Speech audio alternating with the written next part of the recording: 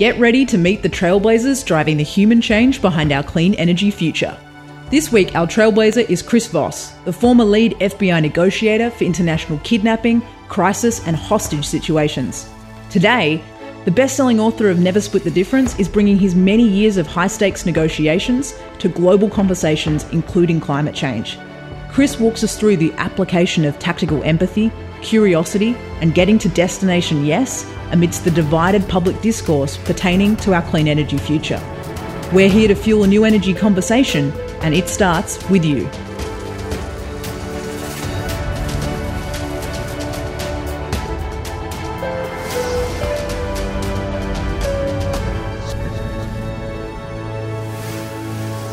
Well, Chris Voss, it's such a delight to have you as part of this Trailblazers series. Thank you so much for joining us. This is my first time talking with someone who spent their life negotiating kidnaps, but I feel like with a last name like Ransom, I'm one of many that you've dealt with over your career, given your very successful negotiations of hundreds of kidnappings. But I wanted to start at the very beginning. You know, when you hear a story like yours, this incredible career of leading these high-pressure, high-stress negotiations, sort of wonder what childhood was like. And I read that you grew up in a small town in Iowa where there were sort of more people in the federal agency you ended up working for a lot of your career than there were in the town you grew up in. So what was the early influence? Was it a Midwestern mum? Was it this desire to protect people from school bullies? Where did negotiation start for you? Yeah, I don't know. I just think it was principally problem solving. My parents expected me to work hard and figure stuff out. My father was an entrepreneur. Yeah, both my father and my mother, big influences. Midwestern mom. Well, what's the difference between a terrorist and a Midwestern mom? You can negotiate with a terrorist. My mother knew what she wanted from me. And my father, wanted me to be honest and work hard and figure stuff out. I worked for my father, everybody did in my family, and he'd give us a task and have us figure it out. So I principally think it's those things. You spent 24 years as an FBI hostage negotiator, but you actually started your career in negotiation in many ways spending 5 months as a volunteer on a suicide prevention line, talking people quite literally off the ledge. What did that experience working with the suicide prevention line teach you? Yeah, well, it really sort of taught me that we didn't call it emotional intelligence back then, but it really taught me the power of emotional intelligence, of actually applying empathy. A lot of people think empathy is something you have, not something you do. A friend of mine, Stephen Kotler, wrote a book, and in one of his books, and this one was, it's actually a fiction book. He writes mostly nonfiction, but his character said, empathy is about the transmission of information. Then compassion is the reaction to that information. So empathy is an action, showing you understand, instead of actually understanding. So the hotline was, showing you understand their problems, showing you understand their emotions. And suddenly everything is going to move forward really, really fast. And particularly on a hotline, you see the stuff on movies and TVs, you think it takes you hours and hours to talk somebody off a ledge. And at the hotline, they said, look, there's a 20-minute time limit on all calls. And in fact, if you're doing it right, you're going to be done a lot sooner than 20 minutes. And I remember thinking, 20 minutes? In the movies, they got people up there for hours. And that's when I first began to understand that the application of empathy actually accelerated agreements. That's a very powerful idea. And you mentioned there emotional intelligence in general. And one of the things I've heard you say about the book Getting to Yes, which for such a long period of time was sort of the Bible of negotiation before your book came along, was that would have been a really different book if we'd understood emotional intelligence better then. Can you explain a little bit of, you say it's intellectually sound, but the difference between, say, a Getting to Yes and your books, Don't Split the Difference? Yeah, well, and I met Roger Fisher when I was up at Harvard, and Roger Fisher's emotional intelligence, one of the authors of Getting to Yes, his emotional intelligence is through the roof. I mean, just crazy. He really understood people. But the world that he came from, the academic world, and, it was before Daniel Goleman, it was before a lot of stuff has been put out, he's got to put it out there as a rational process. Separate the person from the problem. Get them to agree to a process and then engage in a process. No, that ain't going to work. Find out what their underlying motivations are. How do you find out? You ask them. No, they're not going to tell you that. People who feel vulnerable. Why do you want this? I'm not telling you. I give up my leverage. And the other thing about getting to yes, like nearly every hostage negotiator that I know that read Getting to Yes after they got trained would all say, this book makes a lot of sense. And that would be the only thing they would say. Mm-hmm. Like none of them ever said, I solved this negotiation with this book. And that's why I like, all right, so intellectually sound. But when you go to apply it, somehow it breaks down. So that's really the difference, because human beings are not intellectually sound. And I wanted to talk to you about that because you've spoken about this idea, everything in life is negotiation, and there are kind of these immutable human laws. There's this way, whether you're a terrorist or a business person, that apply to all of us. Can you give us a sense of some of these human laws and how they apply to negotiation? Yeah, well, first one, I mean, just feeling understood is transformative for the other person. And it's transformative, and it really sparks them to action in a positive way.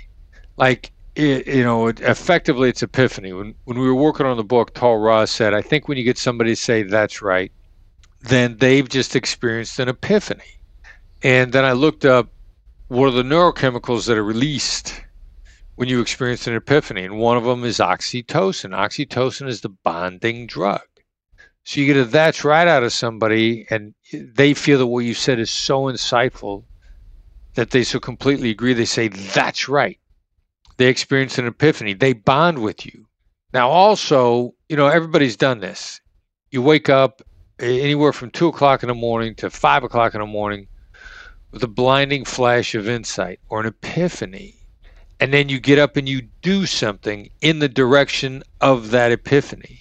So there's something about a that's right that not only causes people to bond to you, this application of emotional intelligence, what we refer to as the black swan method now, but that when they're going to take a step in your direction, they feel this compulsion to take a positive step towards you. And that's why it accelerates outcomes in a good way. You get a that's right out of a terrorist. He doesn't go like, wow, I feel better. Now he kills the hostage. Now he says, wow, I feel better. I'm going to let him go. So then with the body of literature that's out there sort of saying that there are gender differences in negotiation, there are cultural differences in negotiation, there are generational differences in negotiation, how do you respond to that? Is there truth in that? There's gender differences, cultural differences, generational differences in bad negotiation. Like I've seen a fair amount of data out there that says women are penalized more for negotiating than men are. Women are penalized more for negotiating badly than men are. But the black swan method is not about bad negotiation, so there's nothing I could do to help that. As a point of fact, women who employ the black swan method tend to accelerate their outcomes faster than men do, because I think women globally are conditioned, they're nurtured to be more emotionally conscious than little boys are. From an early age, most cultures nurture girls to learn persuasion and influence, while the little boys are cultured to fight. So I think women have a head start on it based on culture or nurturing. And then culture, gender, age, all these things are layered over the fact that you're wired the same as a human being. Like every human being on earth, whether or not they're a Muslim, a Christian, a Buddhist, an Asian, an African, or a Latino, everybody's got an amygdala. And the wiring of the amygdala is the same in every single human being. And that's why when you get down into emotional intelligence-based negotiation, it works on everybody, because it works on human beings' wiring, which is you've got no matter what your age, your gender, your religion, your diet. I want to come back to emotional intelligent negotiation, but something you said then really struck me, which is there's a pattern in bad negotiation. I mean, you've watched scores, no doubt, of bad negotiations as you run seminars and classes. You've taught at business schools right around the world. What patterns do you see in bad negotiation? What do we have to be catching in ourselves and redirecting? Well, one real bad pattern we see constantly is if you want to speak first, you don't want to pitch first, you want to make your argument first, you want to explain first, or if you want to go with price first. That's real common. People are trying to set the parameters. People are trying to get in their say, have their say. If you're talking first, it's a cliche, but you're not gathering any data. I did a talk earlier today on a new social media app called Fireside. Mark Cuban and I discussed negotiation. And I said, all right, so this is what I believe. You don't name price first, you don't go first. And he said, yeah, because you're not gathering any data. Data is everything. He said, literally, data is everything. So most people want to give data or show their data as opposed to gather data from the very beginning. And you really begin to gain the upper hand just in terms of knowledge if you let the other side go first. Now, the other side is so appreciative of the fact that you let them speak and didn't talk over them or shut them down or interrupt them. They're also going to be more amenable to being cooperative with you because you let them go first. You're just gathering data, but you're making them feel wonderful. So you kind of got a double advantage to doing that. And so many people do the opposite. They got to name the price first. They got to explain first. They got to pitch first. Sales process, whatever it is.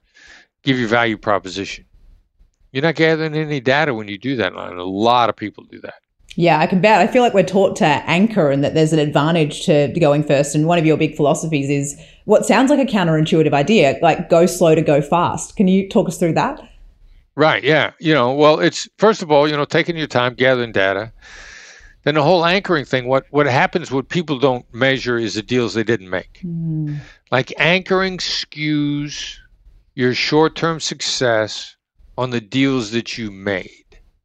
But you're driving lots of deals away from the table that you should have made, maybe on another term. Like maybe they had something really valuable to offer that was more valuable than money. Like in my company, if you can give us significant enough social media visibility, you got 1 million followers on Twitter, I'm going to do your podcast because the commodity that you've gotten from me is my time.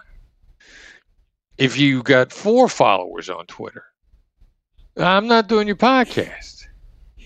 So, there are other things besides a price term that are really valuable in all interactions. And if you high anchor on terms of price, then the other side goes like, well, I'll never make this deal. And they just walk away and it's a deal you should have made. So I want to know, what you think the realm of possibilities are from the beginning. And then I want to make it better for both of us. Someone said to me earlier today, negotiation is about the art of creating possibilities. I love that phrase. Well, let me hear what you think the possibilities are, and we're gonna brainstorm and come up with something better.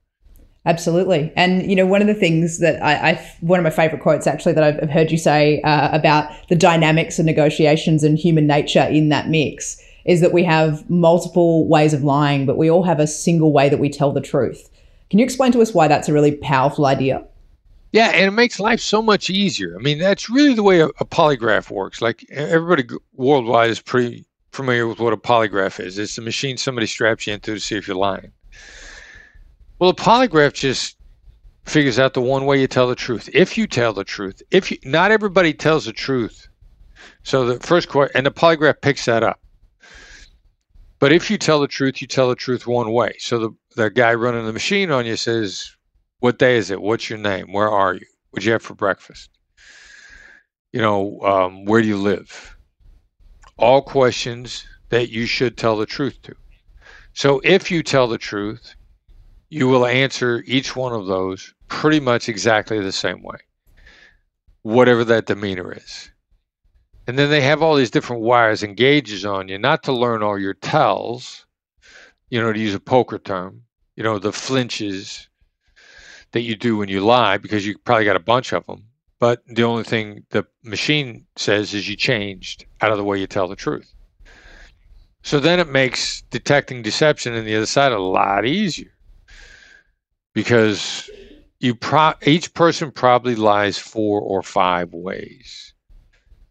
Now I can try to catch all 5 of those ways, or maybe, I saw a movie once where one of the bad guys said, there's 75 ways to lie, and I know them all.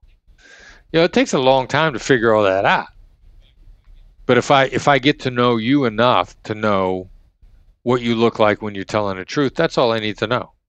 Chris, is there a negotiation over the course of your whole career that you're proudest of? And can you kind of take us to that moment in that situation? Yeah, there were 2 in kidnapping negotiations where right after we had a case go really bad, the Burnham Sabero case in the Philippines. I took a hard look at everything we were doing in negotiation strategy, and I wanted to change how we did proof of life. And proof of life used to be basically your bank security question. What was the name of your first dog? What was the maker of your first car? What's your favorite topping of pizza? It's a what question, which sounds like an open-ended question, but there's a very specific answer, and you're probably the only one that knows it. So it's real simple for the bad guys to do that. You've got me hostage, and negotiator says, find out what Chris's name of his first dog, and you ask me, and I say the dog, and then bang, you prove that I'm alive. But it was really easy, and it doesn't create any interaction between me and you, or it doesn't put you as a kidnapper in problem-solving mode. So I just decided, what's the natural question? How do we know the hostage is alive? Leave it open-ended. Then the bad guys decide how to answer that. And what we found was that created dynamics that were to our advantage, slowed the bad guys down, and caused them to interact with the victim to try to figure it out.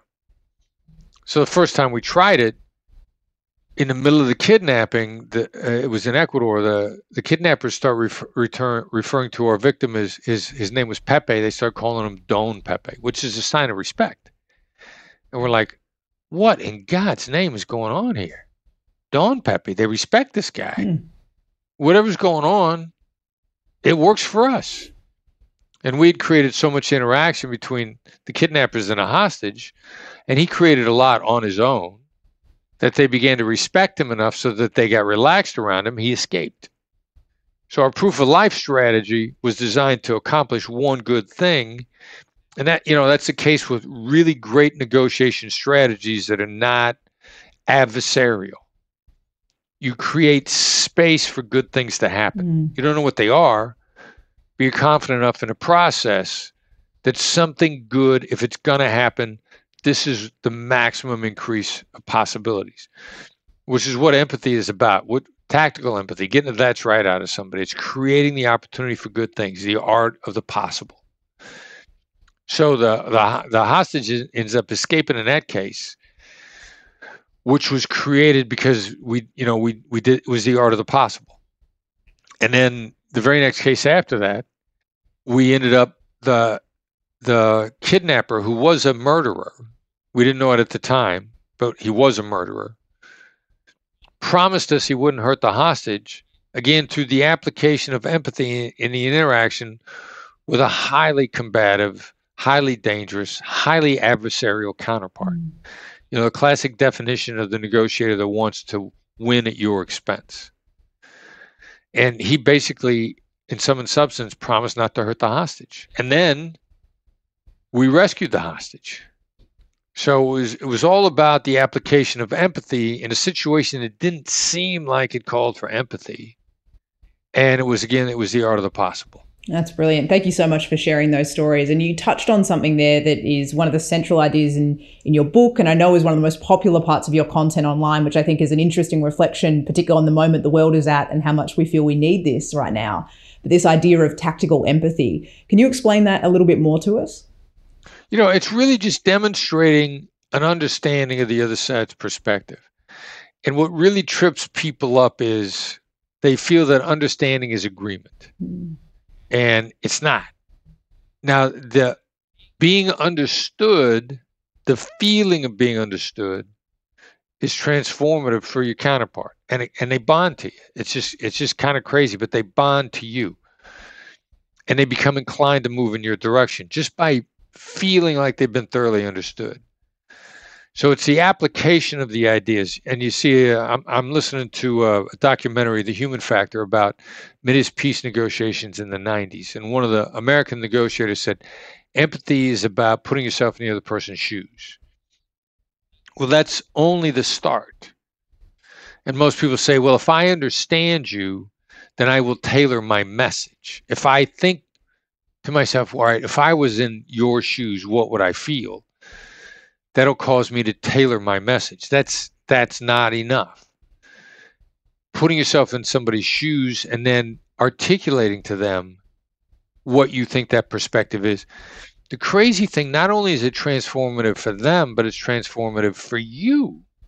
The benefits for you in calming you down and clearing your head. And again, it's not agreement.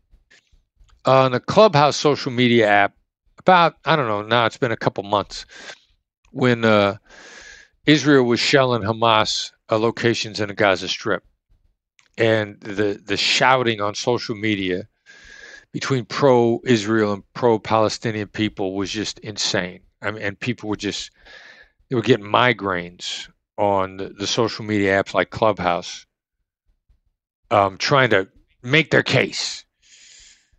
And so I hosted a Clubhouse, and we said, okay, we want people supportive of Israel and Palestine to come on, and here's the only ground rules. Whoever's supportive of the Palestinians has to say to an Israeli, all right, before I disagree with you, here's what I think your perspective is. Now, almost no one could achieve saying what the other side's perspective was. But what everybody missed was the mere act of trying to do that. Nobody shouted at anybody. Nobody's anger got out of control. And, you know, every person that came on, if they were pro-Palestinian, they'd say, Israel's wrong. You know, Israel is this, Israel is that. And I go, wait. You can go there. It's okay to go there. But before you do, you have to say, here's what I think your perspective is. Before I disagree, before I attack, here's what I think your perspective is. And there were no out of control conversations ever. What am I driving at? The mere act of trying to articulate the other side's perspective does more for you than it does for them, and it does a lot for them. I love that perspective, and I love the personal responsibility that comes with that, the idea that each and every one of us can do that in our own interactions. And I guess I wanted to apply that idea. This whole podcast series is part of kind of a future energy conversation. And I'm thinking about that in the context of a very politicized, very divided debate around climate change and decisions we should and shouldn't be making. How does that require leaders to show up differently in those conversations? And how do we think about public conversation in that context? So where you're inviting people into a dialogue, you can sort of set the ground rules. How might we apply that in media discourse and social media and the like? You know, the real problem with that for leaders and politicians is, you know, as an American phrase, preaching to the choir. You know, you want to say stuff that your supporters, the people who are already behind you, cheer you on and root you on. And they already support you. So the other side's not cheering you on. The people you're trying to convert, you know, you're attacking. But you got a group standing behind you going like, yeah, you tell them, you know, you're doing a great job. So they get a tremendous amount of support from their supporters, and they feel really good.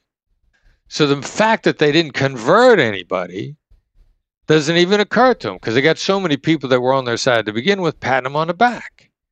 And they get caught up in a short-term sense of accomplishment of being cheered on by the people who already supported them. Now, then the other thing, too, is somebody tries to display empathy, then a bunch of their supporters, not understanding they're trying to build relationships, will then criticize them. Oh, you're weak.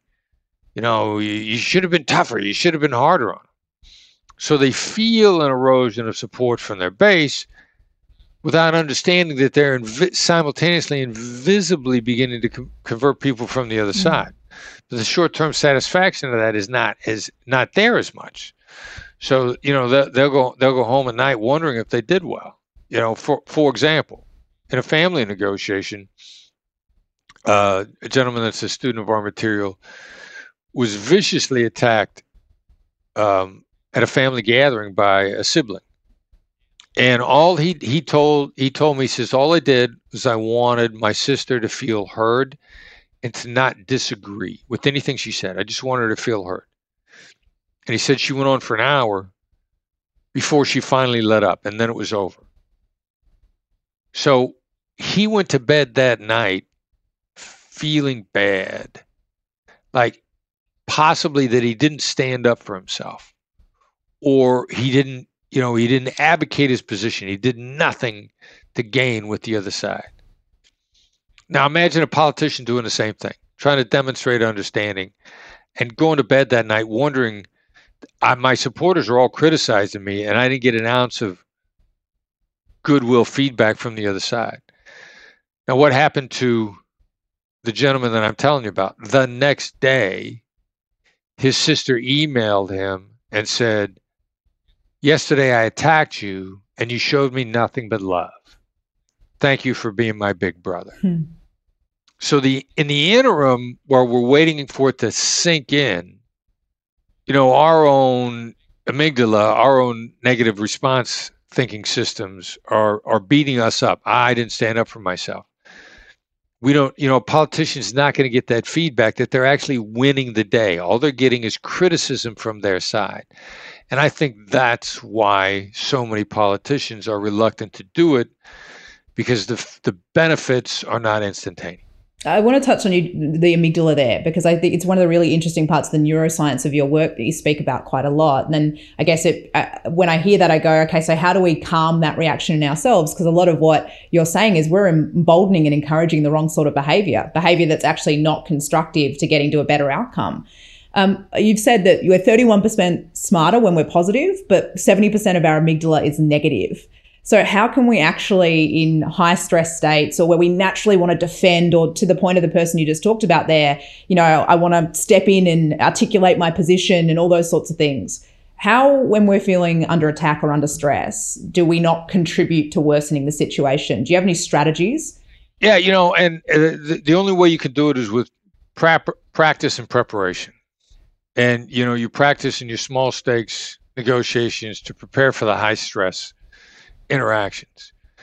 And it's very much like, it's mental hygiene. And mental hygiene is like oral hygiene. Do I have to brush my teeth today? I brushed them yesterday. Yes, you do. Do I have to brush my teeth tonight? I brushed them this morning. Yes, you do. It's an oral hygiene issue because your consumption of food in the default mode is a downward spiral. So if our default wiring, if you will, if our default mindset is survival, and it is, and the survival mindset is pessimistic, and it is, because the optimistic caveman went in the cave when he shouldn't have and got eaten and has no descendants. The only cavemen that lived were the pessimistic ones. That's why we're all wired to be pessimistic. So what do you got to do? You really got to tend to it every day.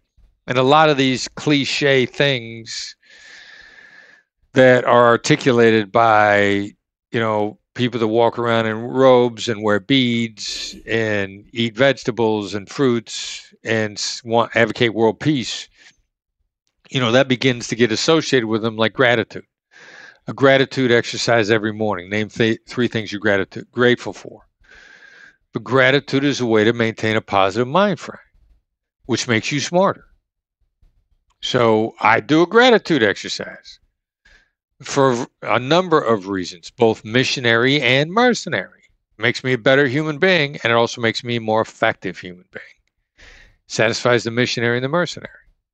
Gratitude is a way you insulate yourself from these negative reactions. In spur of the moment, curiosity. Genuine curiosity is a highly positive state of mind, and you cannot be genuinely curious and angry simultaneously. It's impossible. So if you get into a practice of curiosity, like, wow, I really wonder what made you say that. Or, a social media meme that I've seen a lot where people say, if you had any idea what they're struggling with, you'd take it easy on them. Well, you can say to yourself, wow, I wonder what you're struggling with. Be genuinely curious. That's another way to keep yourself out of a negative mindset. So anything, and that does anything to put you in a negative mindset, and there's probably 4 or 5 things to practice doing, because you're going to need different things at different times.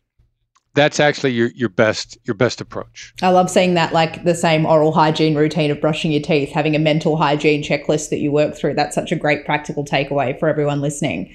You mentioned curiosity there, and one of the things I've read from your work is the idea that we need to be very careful with why questions, because they can often come off as accusatory, and we need to understand the power of what and how. Can you talk us through, because in the world of business, I feel we've been talking about the why and that importance, that passion, that purpose piece for some time. And I feel like that's a really important nuance to the discussion, particularly in the context of change and when we're trying to shift people to a new way of doing things or a new way of thinking. Yeah, and that's the craziest one too, because we do get this feedback, find out their why. So, but there's 2 reasons why that word triggers a negative reaction. Like when you ask somebody why they did something, sometimes you might actually want to know. But when you think they did something wrong, you always ask them why they did that. And so what kind of feedback do we as humans get? What's the chances when they think I'm wrong, they're going to ask me why? So people are conditioned over and over and over. Why'd you make that choice? People are taught that they're being accused. The percentage of it happening is high enough. Like, the human nature response, you only need to get shocked by, an electrical outlet once. You could touch that outlet 50 times, but you touch it once, you get shocked. You're going to remember not to touch it. We only need really one negative feedback, and fully no less than half the time, probably 90% of the time, somebody gets asked why, they're being accused of making a mistake. There's just too much reinforcement that it's an accusation to think that people are not why battered. So the mere act of just saying, going from why'd you do that to what made you do that, that immediately begins to take the sting off the question. This accusation goes away. What made you do that almost makes you think, wow, something external caused me to do that. I'm not culpable. So it's easier for me to discuss what my influences were that caused me to make this decision. So you get people being a lot more honest just by switching from why to what. Brilliant. And so much like power in simply thinking about why am I asking the question, and how do I think about framing it differently, and turning it into a what question. Can you talk us about making the idea of a condition too, putting something in as a condition, particularly in a negotiation, and a pathway to getting an outcome? Yeah, and I'd like to talk about yes a little bit as a destination, if you will. Because in Never Split the Difference, we say that there are 3 kinds of yeses: commitment, confirmation, and counterfeit. And so many people are used to getting someone trying to trap them into the commitment yes, that all they say is the counterfeit yes. And, we've also taught in a Black Swan method, yes is nothing without how. And we've even evolved that when we're teaching the Black Swan method even more now. And we say, yes is nothing, is how is everything. So I'll refer back to put one more, bit of color on the word yes. Again, this documentary I was listening to, The Human Factor, about Mideast peace negotiations. One of the negotiators said, I think when they said yes, it was only aspirational. They aspired. They didn't really know that yes was never anything more than an aspiration. And so under the best conditions, yes is just an aspiration, which is why yes is nothing without how. If you've got an aspiration, you still need a how are we going to achieve this aspiration? how are we going to implement it? Yes by itself is never, ever enough, especially if at its very best, it's only an aspiration. So, that's the first issue. Don't kid yourself as to what a yes actually is. And in many cases, it's counterfeit. So the really easy thing to what do we want to get to? And yes is not agreement. We're after agreement with implementation. That's what we're after. So if yes is an agreement, then what is agreement? Well, first of all, let me get into no a little bit. If I say, are you against this deal? Instead of, would you like this deal? Nobody's going to say yes. And if they say yes, it's going to be counterfeit. If I say, are you against this deal? They're going to say, no, I'm not against it, but here are the following problems. Now I got conditions for implementation. Now I understand how to get out of aspiration and get into how. And people will give you the how answers after they've said no, because they didn't feel that they let themselves in for anything. I've said no. So having protected myself, I can outline the conditions and there's no commitment implied. So it's really, how do we accelerate into how, if there is even a how? And there may not be.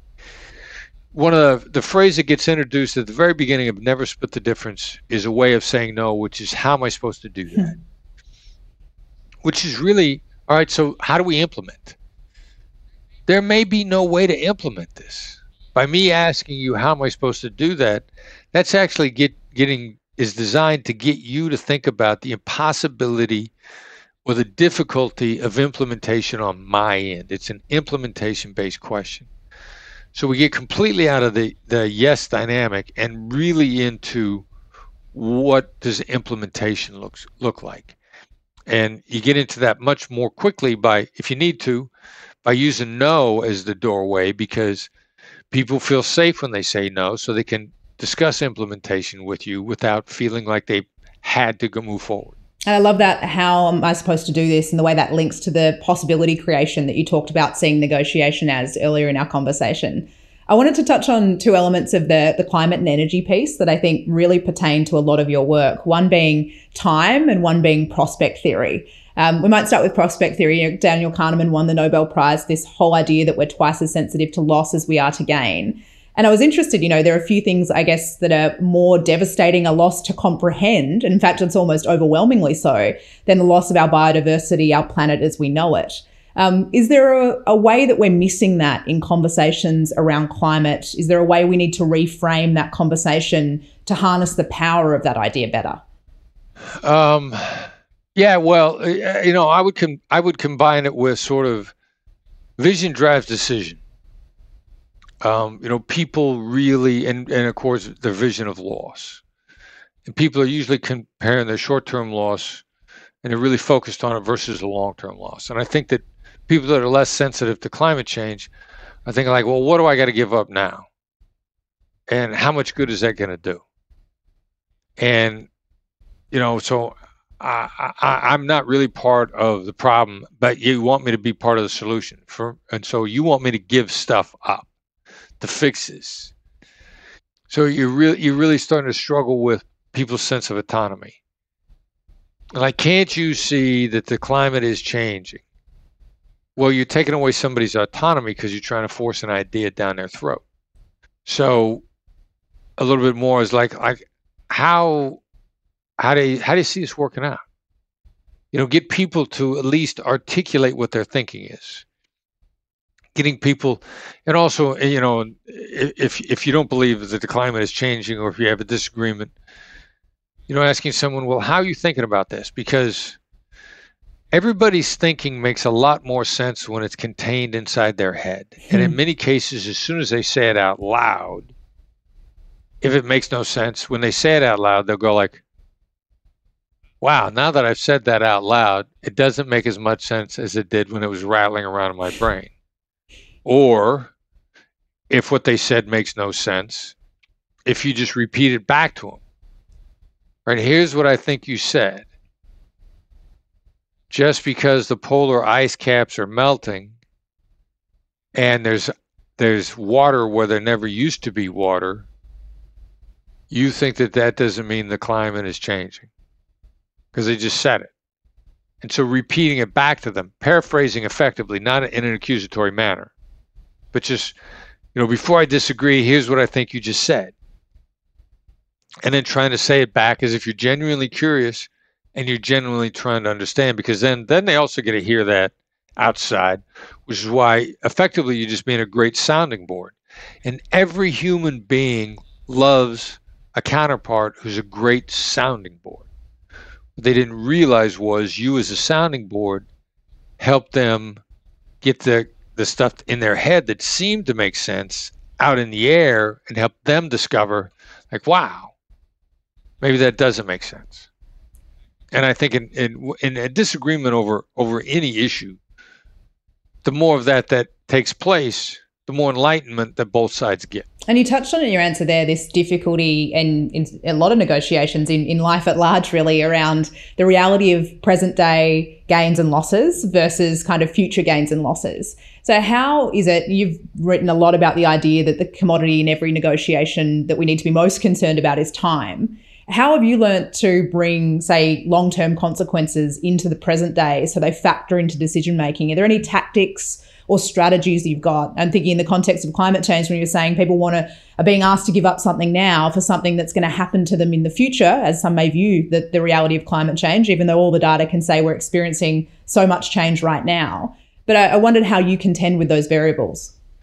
Well, a lot of times, we're going to ask what we call visioning questions or calibrated question. A calibrated question is designed to take somebody to a moment in time, or to compare a moment in time with the present. And so whether you're trying to get somebody to change a business decision or to change a personal decision, one of the first places to go is, what happens if we do nothing? Because for most people, the real enemy is the status quo.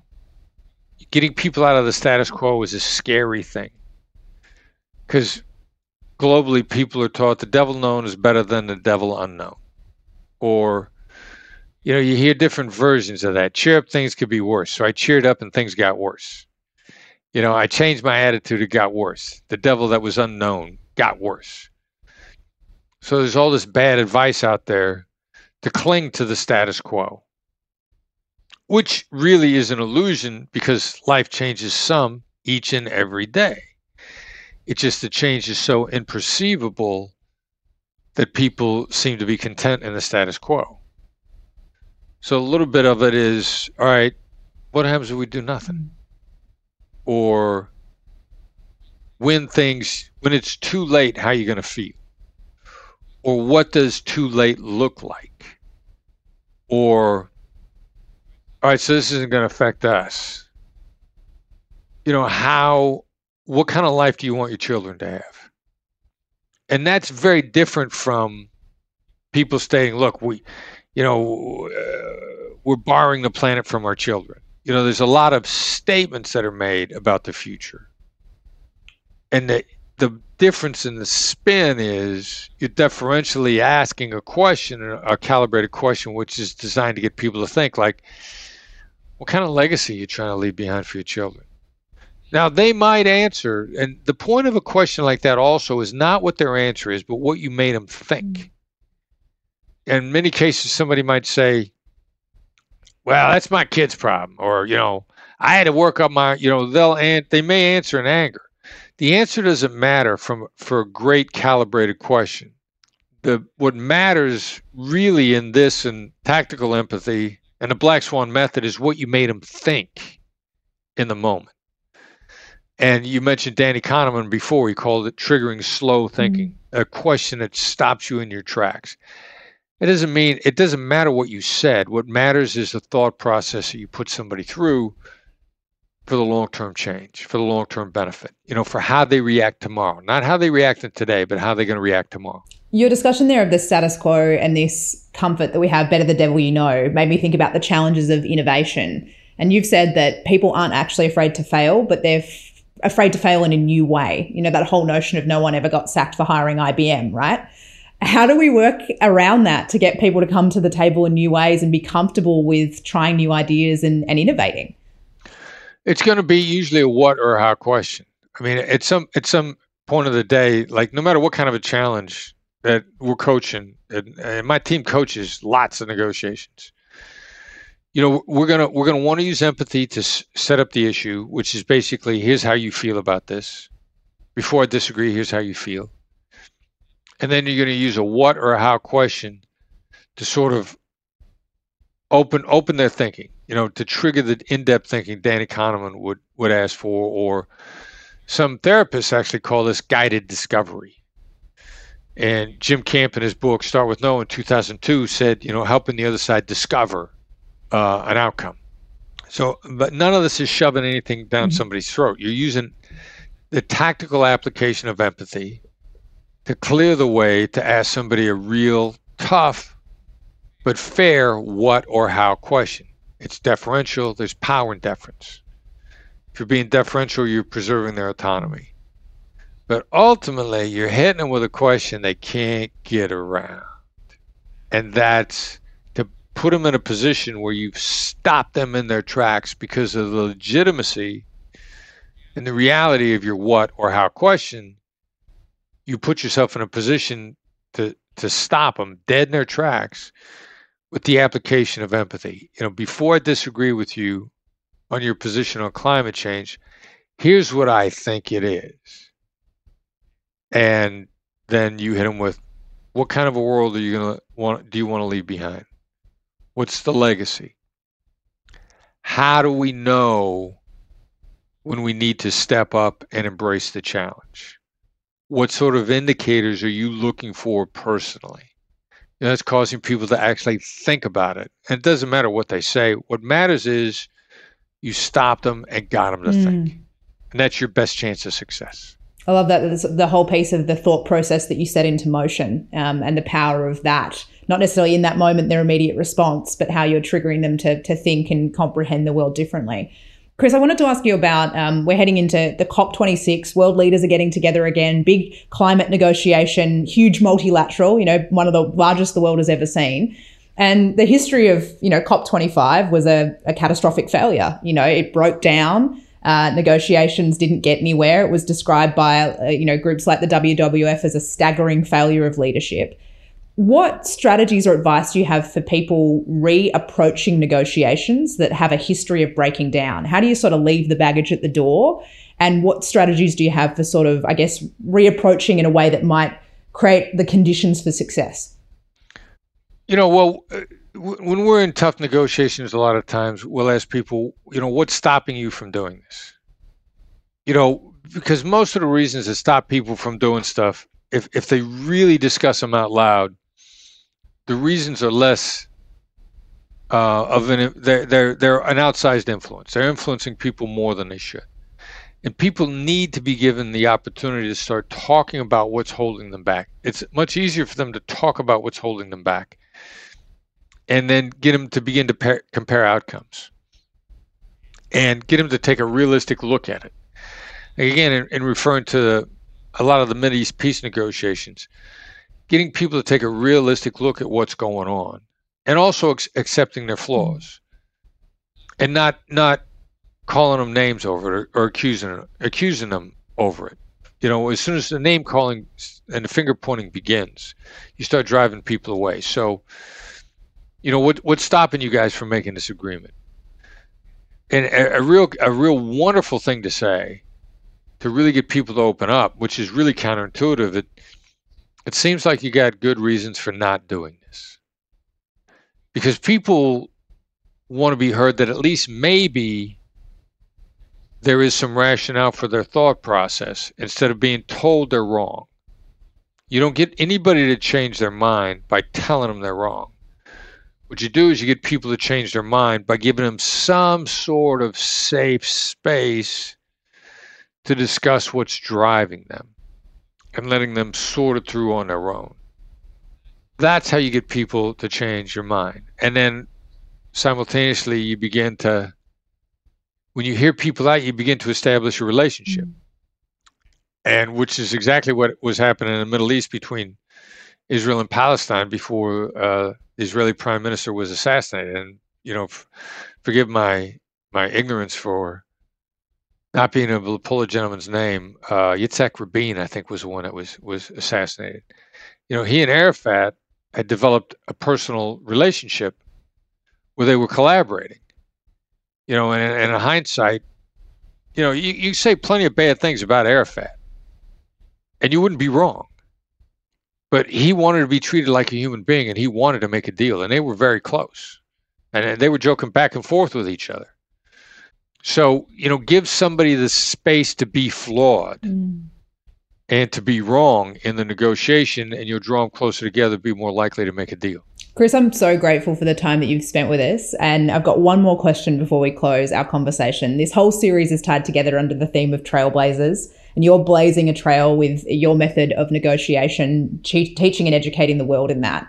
For those listening who are trying to blaze their own trail, if you could encourage them to adopt one practice, one part of your Black Swan methodology into their day-to-day habits, what would you encourage them to do to help them be more effective in the change they're trying to create? Well, there's a couple things here. Let me throw a couple simple things. First of all, negotiation is a perishable skill. So you need to get after it a little bit each day, just a little, in small stakes conversations. Small stakes conversations for high stakes results. So in conversations that are innocuous, where you got no skin in the game, make it a point to hear somebody out. Be genuinely curious. It doesn't matter what it is, but just practice a little bit of genuine curiosity in your small stakes conversations, hearing the other side out. And you'll kind of get used to the magic of hearing people out. And then you'll get confident. You'll start to begin to develop a pattern and understanding of the effectiveness of that. Then you're going to be able to drop that into the conversations where you got a lot at stake. Now, in the meantime, since it's a perishable skill, I'd like to share how the Black Swan team could support people more moving forward if they would like more support from us. So we've got a free negotiation newsletter. And if and only if you want more, if and only if you want more. Now, its value is not in that it's free. That's not bad that it's free, but you get lousy stuff for free. It doesn't do you any good. The newsletter is concise and actionable. If you go to our website, blackswanltd.com, BLACKSWANLTD.com, upper right-hand side on the homepage says blog. Click on that. There's tons of resources, articles on very specific topics. Plus, you could sign up. The email will come to you wherever you are in the world at Tuesday morning to your inbox. You got Monday behind you. Short, concise, actionable. A lot of people get a long way and really begin to transform their abilities with just the book, Never Split the Difference, and the newsletter alone. And then you get further on in your journey. You want more, we're there for you. But the initial steps are real simple, small stakes, and take it easy on yourself. Don't try to make quantum leaps. Just get a little bit better every day, and you'll be surprised at how soon you're making a significant difference in how you can negotiate. Sensational. I love that encouragement. Negotiation's a perishable skill, so find ways to be engaging and being genuinely curious and hearing people each and every day. Chris, thank you so much for spending time with us and being part of this series. I so appreciate the very pragmatic and tactical way you've talked us through so many different strategies and approaches that can empower everyone listening to be more effective in their negotiation. Thank you so much for your work and for your contribution to the series. Thank you for having me on. It was a pleasure. Thanks to EY for partnering with us to amplify people following the path of most resistance. We hope you enjoyed the conversation and subscribe to the series. Are you a trailblazer or inspired by a trailblazer? Leave a comment, let us know, join the movement.